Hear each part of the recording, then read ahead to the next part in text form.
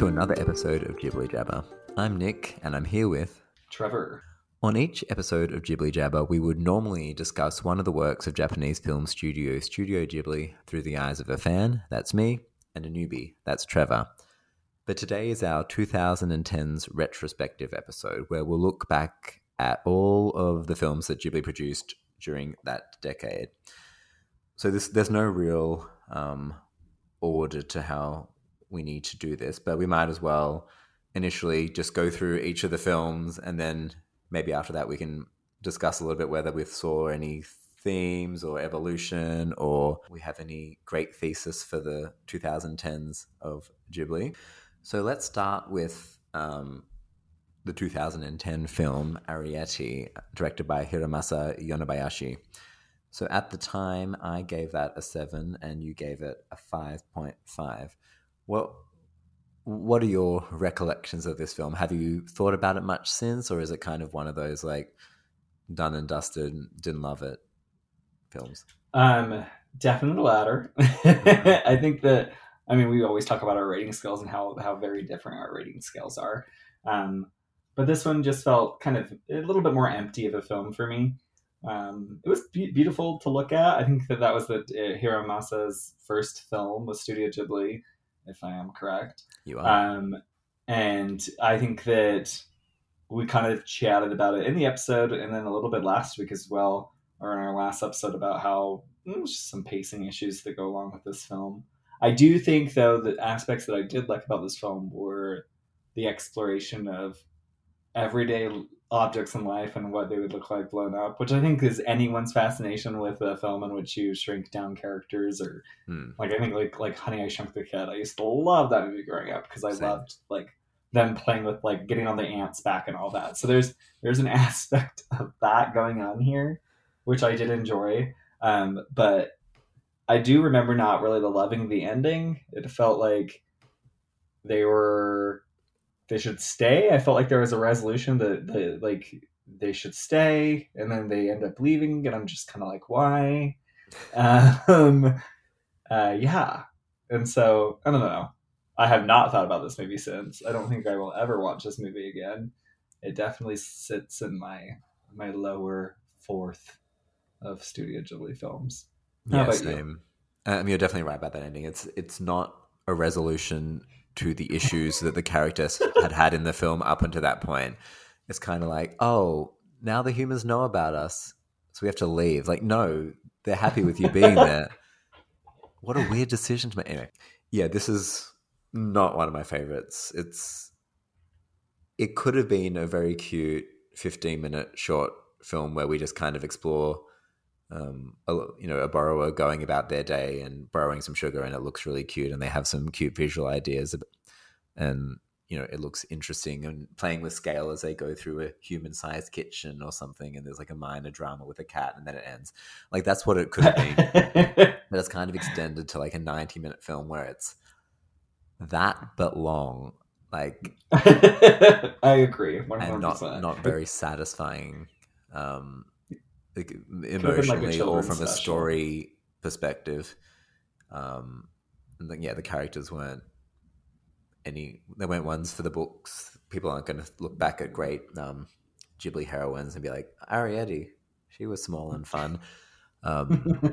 Yeah, and we'll get to it obviously when we discuss when Marnie was there, but I guess if you can sort of, one thing that the two films from Hiromasa Yonebayashi share is definitely taking the characters and the situations very seriously, maybe to a fault, to the point where it's not a particularly exciting adventure to go on by following these people.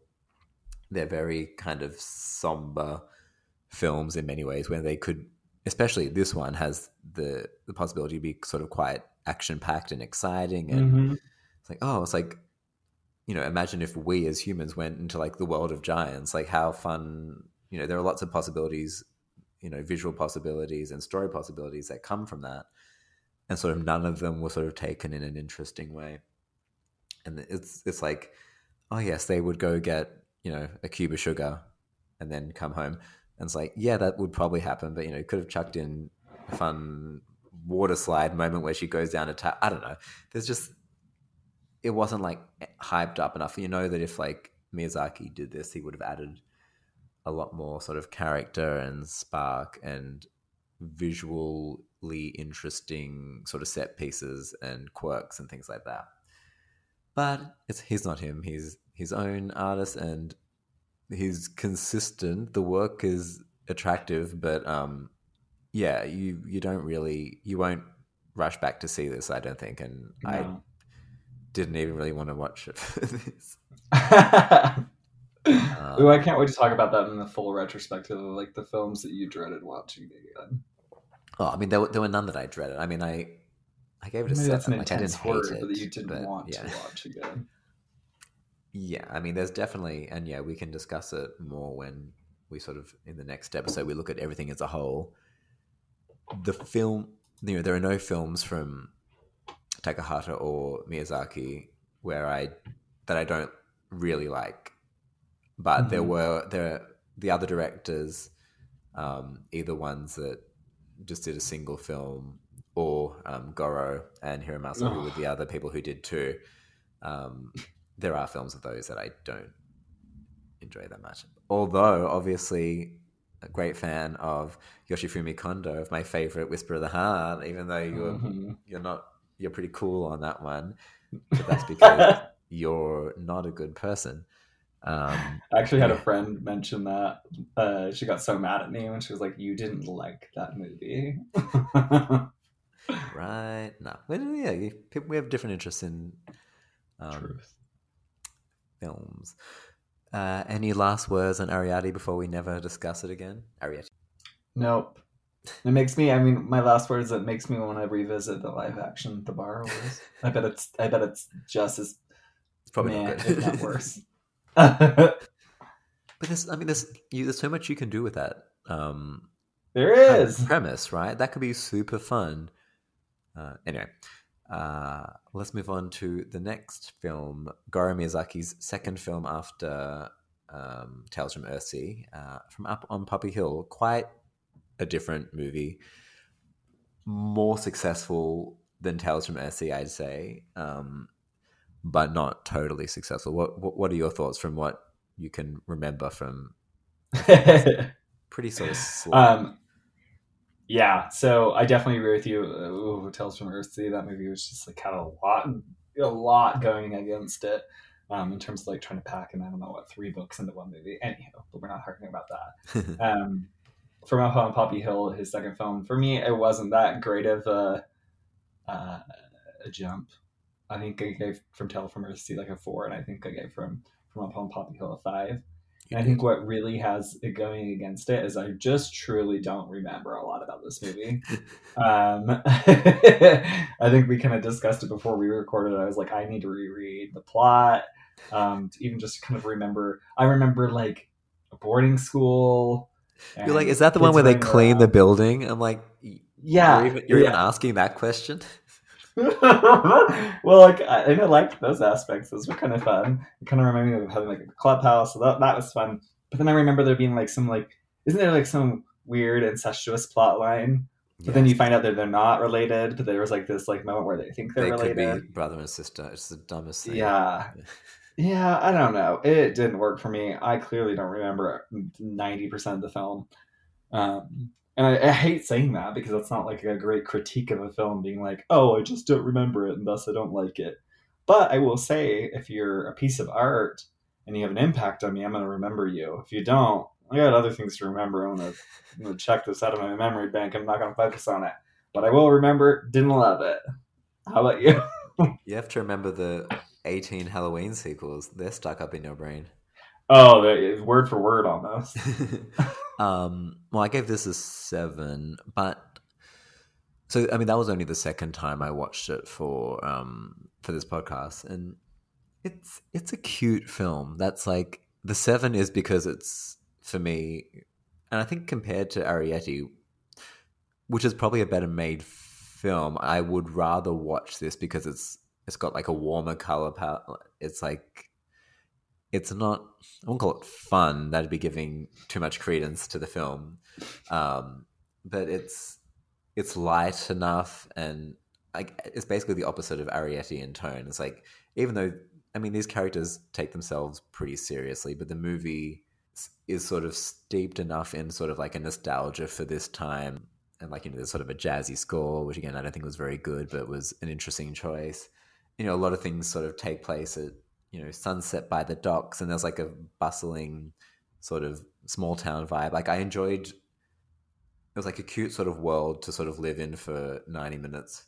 The plotting was silly. Like I think we discussed, it kind of felt like it was a mix between, a high school cleanup, save the school teenage comedy drama, and then some weird wartime.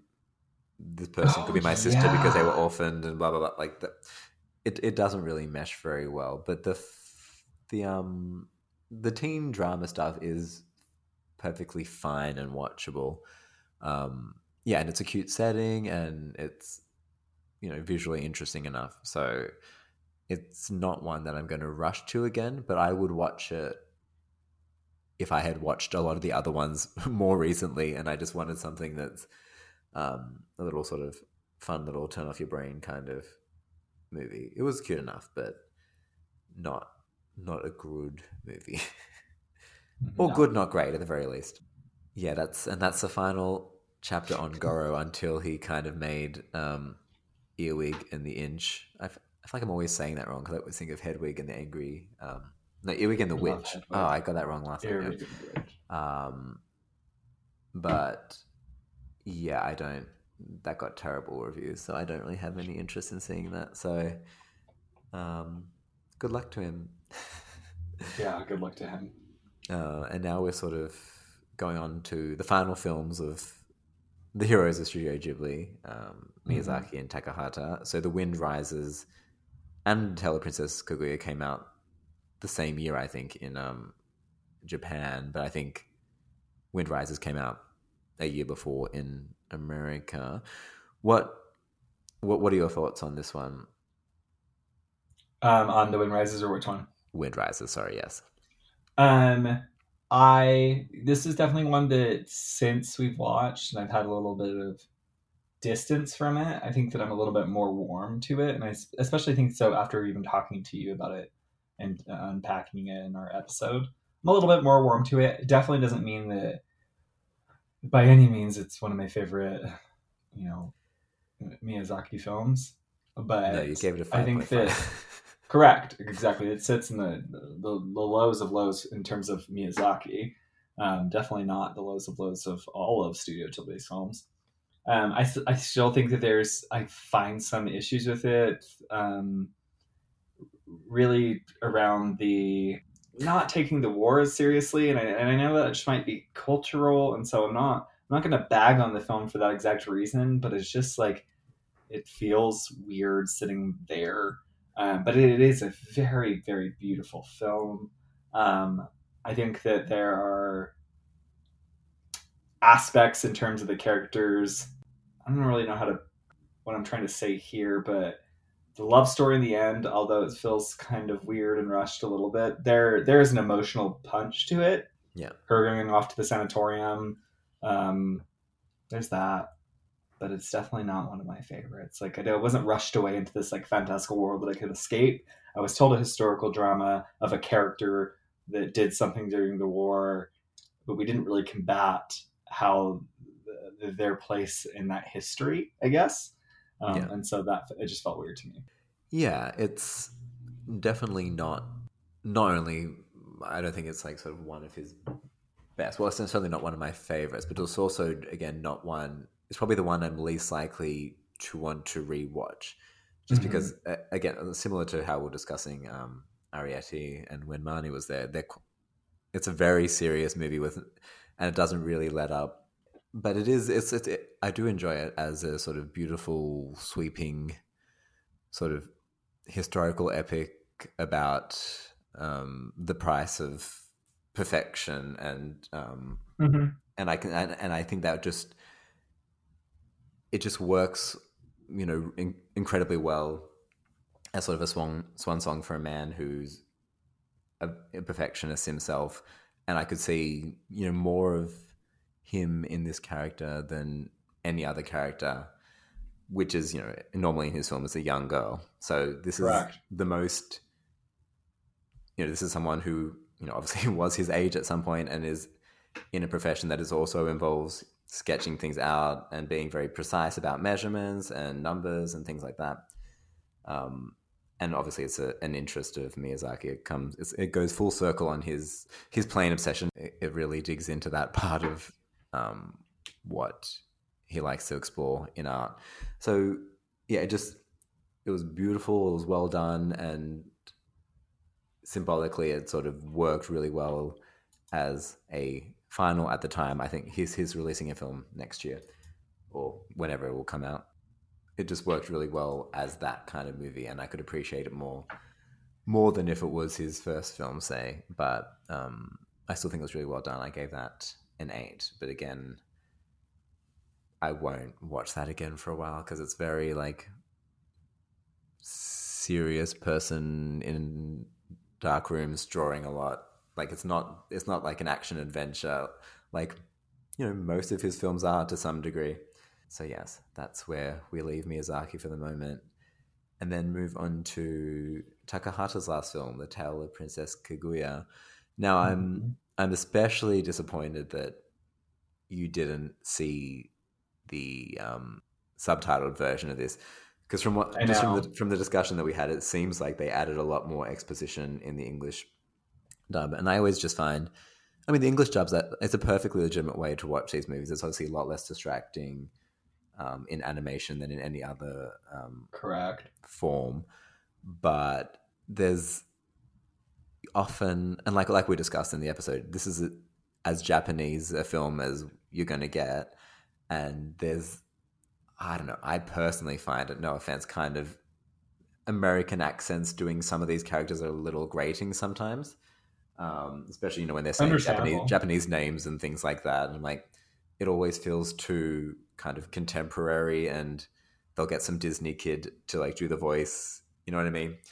I think if you watch this movie again, and I feel like you will at some point, I would recommend trying to find the Japanese dub English sub version, because I think there's certain textures that you're missing by not sort of being fully enveloped in that kind of very Japanese world. What were your thoughts on this? And, if you've had any changes of opinion or extra thoughts since we last discussed?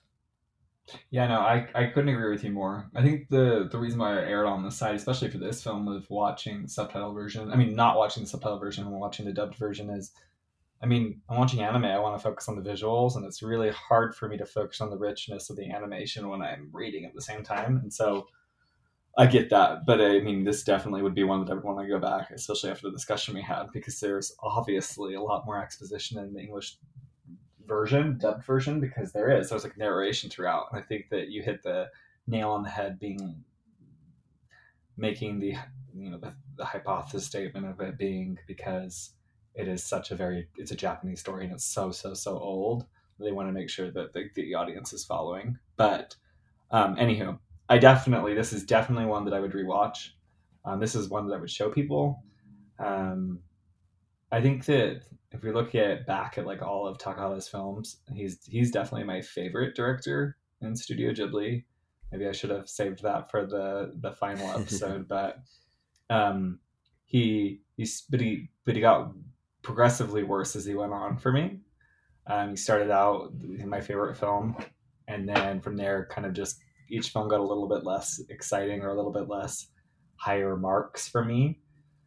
Especially, My Neighbor Yama's, and great film. But this one, it was super happy for him to come back in his final film to kind of return to good graces with my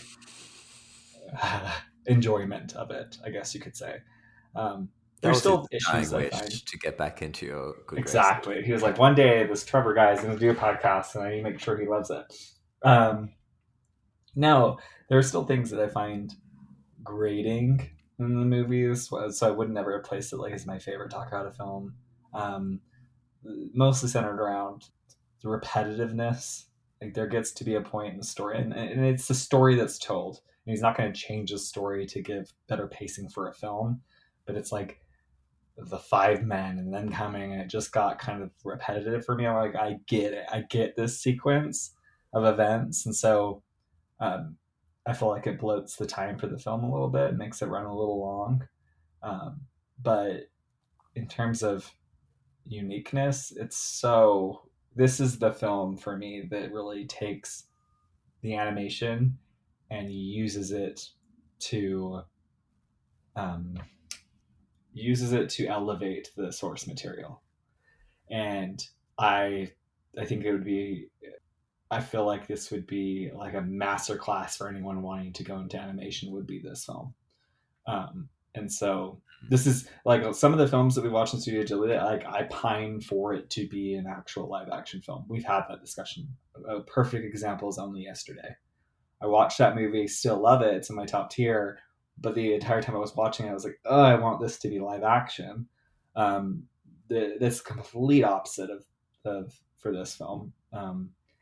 It wouldn't work live action the way in which he told the story. It is destined to be animated in the way in which he told the story. So, anywho, this was my favorite film of the decade.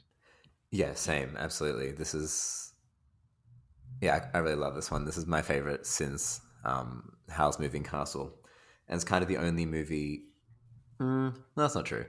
But as we got sort of past Howl's Moving Castle, there weren't as many ones that I was kind of looking forward to that I thought were great movies. And I think this is sort of the only one that I sort of love, even though I really like Ponyo and The Wind Rises. I don't hate the others either. I mean, I gave them 7s, apart from Earthsea. Terrible. But yeah, like a live action version. I mean, there probably are lots of live action versions of this. Correct. And, we obviously don't know Japanese film that well.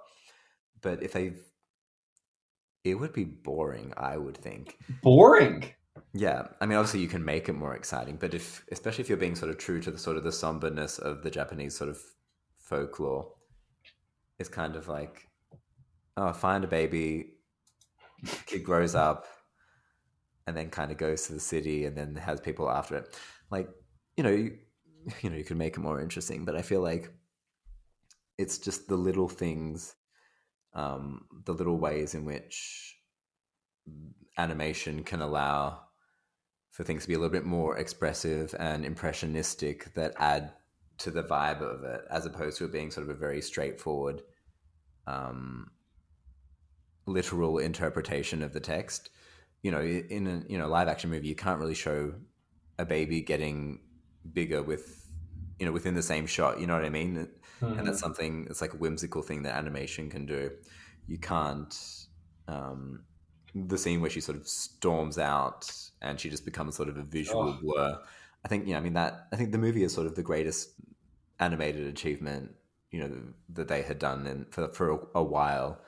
And, it's the only one that sort of really takes a lot of chances and is willing to look weird and ugly and not, how do you sell a film like that? Mainstream audiences aren't really ready for, especially Western audiences, the idea of great animation is for it to be as clear as possible, correct, right? And like photorealistic as possible. You want to see their eyelashes when they blink, kind of thing. And this is the opposite of that. It's it's an expressionist painting, and it's just so beautiful. And yeah, it's very similar to Arrietty and Wind Rises. This is a very serious decade. Apart from maybe it's so serious, Poppy Hill, which is like a little bit silly and whatever. This is a very serious movie, but that serves the story. It would be a bit disingenuous to be like a laugh-a-minute old Japanese folklore tale kind of thing. And it does enough with the characters to make them sort of relatable and not just sort of stiff historical figures. Especially the parents. I think she has a very interesting relationship with them. But yeah, it's the animation and the way it takes sort of something that could be quite stiff and then does the opposite with that and allows her to break out in ways that she's not able to as a woman in that time. It's sort of the genius of the film. So yeah, I do love this one. It's, you know, a reason to keep to keep watching Ghibli films. It's like sort of a late in the game masterpiece. And then we get to our and obviously I am sad that that's the last film that he'll do. I think I know. he could have had a couple more really good ones, even though he wasn't particularly prolific. And compared to Miyazaki, like he did maybe half the number of films in over basically the same amount of time. Yeah. But you know but all of those films were very different, and this one was a great one to end on. So now to the final film. When Marnie Was There. We've only sort of discussed this fairly recently, but what do you think about this one and how it sits within the decade? I think it was, if we look at it like as an improvement upon Arrietty, I thought it was definitely an improvement. In terms of the decade, we've already you just mentioned how serious it is, and this is another very serious film. But I thought it was effective in that I felt like it achieved what it set out to achieve in the first moments of the film. Like, they presented this character as being very serious and very Anna being very serious and very troubled, and so I would assume opening scene that this is something founded in reality, because we immediately, like, I recognize she's having some sort of anxiety asthma attack. It's founded in reality, and there's going to be some sort of need to explore that. And so the character arc of her and her exploration throughout the entire time, her, I don't know, dealing with her being orphaned by going to this place, and whether or not you interpret that as her going off and kind of just disassociating on her own once in a while and coming to terms with that, or you view it a little bit more fantastical. I think that was effective. I think that you kind of discussed this aspect of, like, it felt more like a mystery film in the beginning, which I agree. There's an aspect of that it was like, what is really going on? It was always in the back of my head of like, well, I hope there is resolution here in terms of what this character is and what this character means to Anna. I liked its seriousness didn't weigh on me as much as some of the other films that we watched. I don't think that I would necessarily go back and rewatch this film, but I think that for what it did it fairly well, and I will give it props for that. Yeah, I'd say it's a very solid character drama with enough of sort of, I mean, the mystery is there to provide a narrative drive. Without the mystery, it's just a girl who goes off and talks to herself a bunch and imagines things, and then where do you go from that? So the mystery was kind of necessary to allow her to go from having no friends to a friend, and then to a better understanding of herself and her life and her past. And yeah, it ends in a fairly satisfying way. So yeah, it's a very solid drama with enough of mystery to sort of draw you in and sort of keep you going, even though, as you said in the episode, it's kind of similarly to I guess even Tale of Princess Kaguya, it does. I think the second act drags a little bit. There's a lot of, and like you said, it's sort of going back to the marsh and then leaving and then going back and then leaving and then going back. It's like it probably could have done with one less of those. Because then it kind of, like 2/3 of the way through, it kind of shifts. Marnie disappears, and then we meet the people who are living in the house now, and she forms a friendship with that girl and her brother. I'm like, oh, this is sort of an interesting little thing that I felt could have come a little bit earlier. Like, it's kind of like, oh, here's like the new setting of the story is her with this girl who's her friend, finding out, like doing sort of a bit of working through the mystery together of who this person is. I was like, oh, that could have been sort of an interesting thing to explore a little bit more. But it kind of comes sort of maybe 3/4 of the way through, and it's like, that's sort of not really given much time to develop. But no, I like this more on this rewatch. I think it's solid. That's what I'll keep saying. It's a solid thing, and it wasn't as much of a bore as I found Arrietty to be. Yeah, I mean, I obviously gave it. I said it was an improvement. I gave it a higher scoring on the rating scale, but I would certainly watch this film again before I ever watched Arrietty. Yeah, that's me too. So that's our discussion of all. We finished going through all the films of Ghibli. Can you believe it? We did it. It only took an entire year. Yeah, I mean, exactly. I mean, I'm impressed we got through it all. There were times I wasn't sure. Rude. So yeah, so I mean, next time we'll go into a lot more detail about all of them. We won't discuss every film, but we can sort of discuss holistically what we thought of Ghibli and this whole process that we've gone through. Before we do that, just in terms of this as a decade, so my scores for the previous 4 decades which these films has run over were an 8.1 for the 1980s, a 7.6 for the 90s, so a dip, a 7.4 for the noughties, and then back up to 7.6 for this decade. So I actually gave this a better score for the 10s. I think, like, looking at my scores, my scores are always pretty like down the middle, but I gave a 7, 7, 8, 8.5, and a 7.5.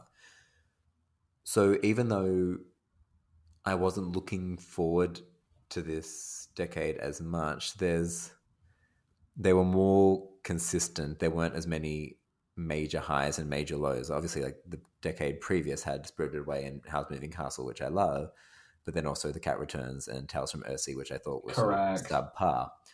So so basically the last 3 decades are pretty on par in terms of averages for me, and my total average at the end was 7.7 of all of the films.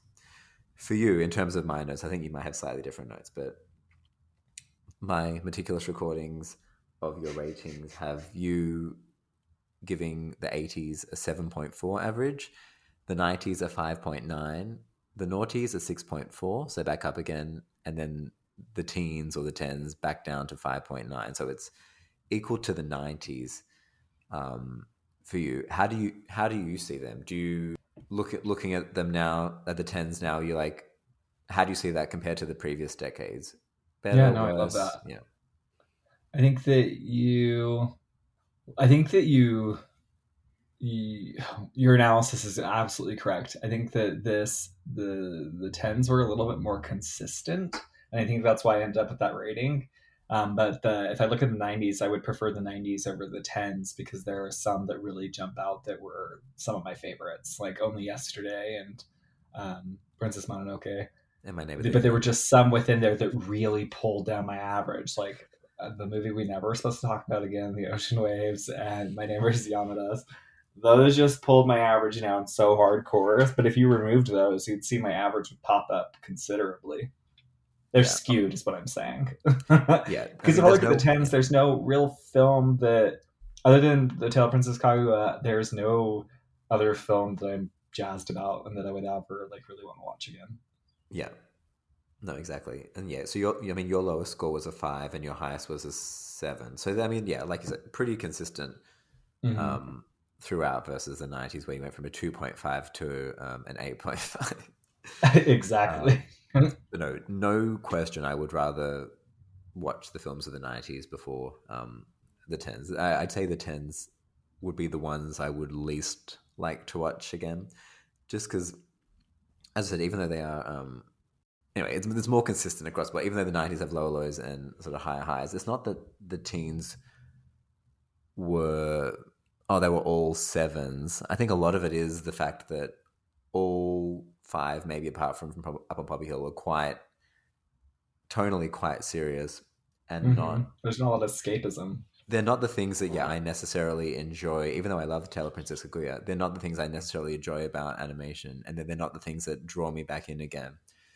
The things I enjoy being the ability to sort of take me away and even not even take me away to somewhere fantastical, but just to showcase the real world in a more interesting light. And I feel like the films from this particular decade did that the least for me. Mm-hmm. So yeah, I didn't hate this decade. Obviously, I liked it more than the tens, but again, low lows, high highs. I'm sorry, not the tens, the noughties.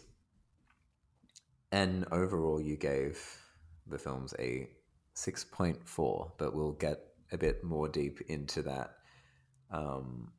next time. I think the other thing about this decade, like sort of a final thought, is that I guess from Tales from Earthsea, from the last decade onwards, it kind of felt like, but prior to that, it was sort of Miyazaki and Takahata sort of going one-on-one with maybe a single random one thrown in, like Whisper of the Heart or The Ocean Waves.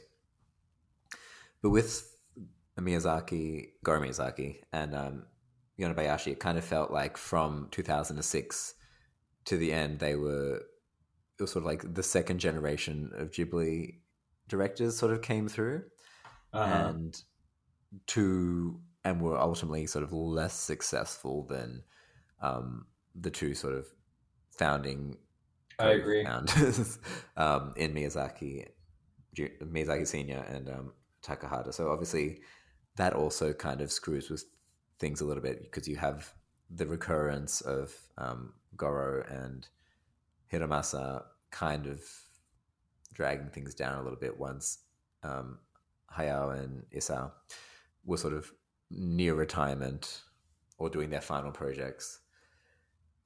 So that's kind of what the final 15 years of Ghibli was, kind of the second generation, and then a couple of pretty good final movies from those masters. So that's the end of our final decade retrospective. I'll chat to you next time when we discuss Studio Ghibli as a whole. I'm excited. Bye. Bye.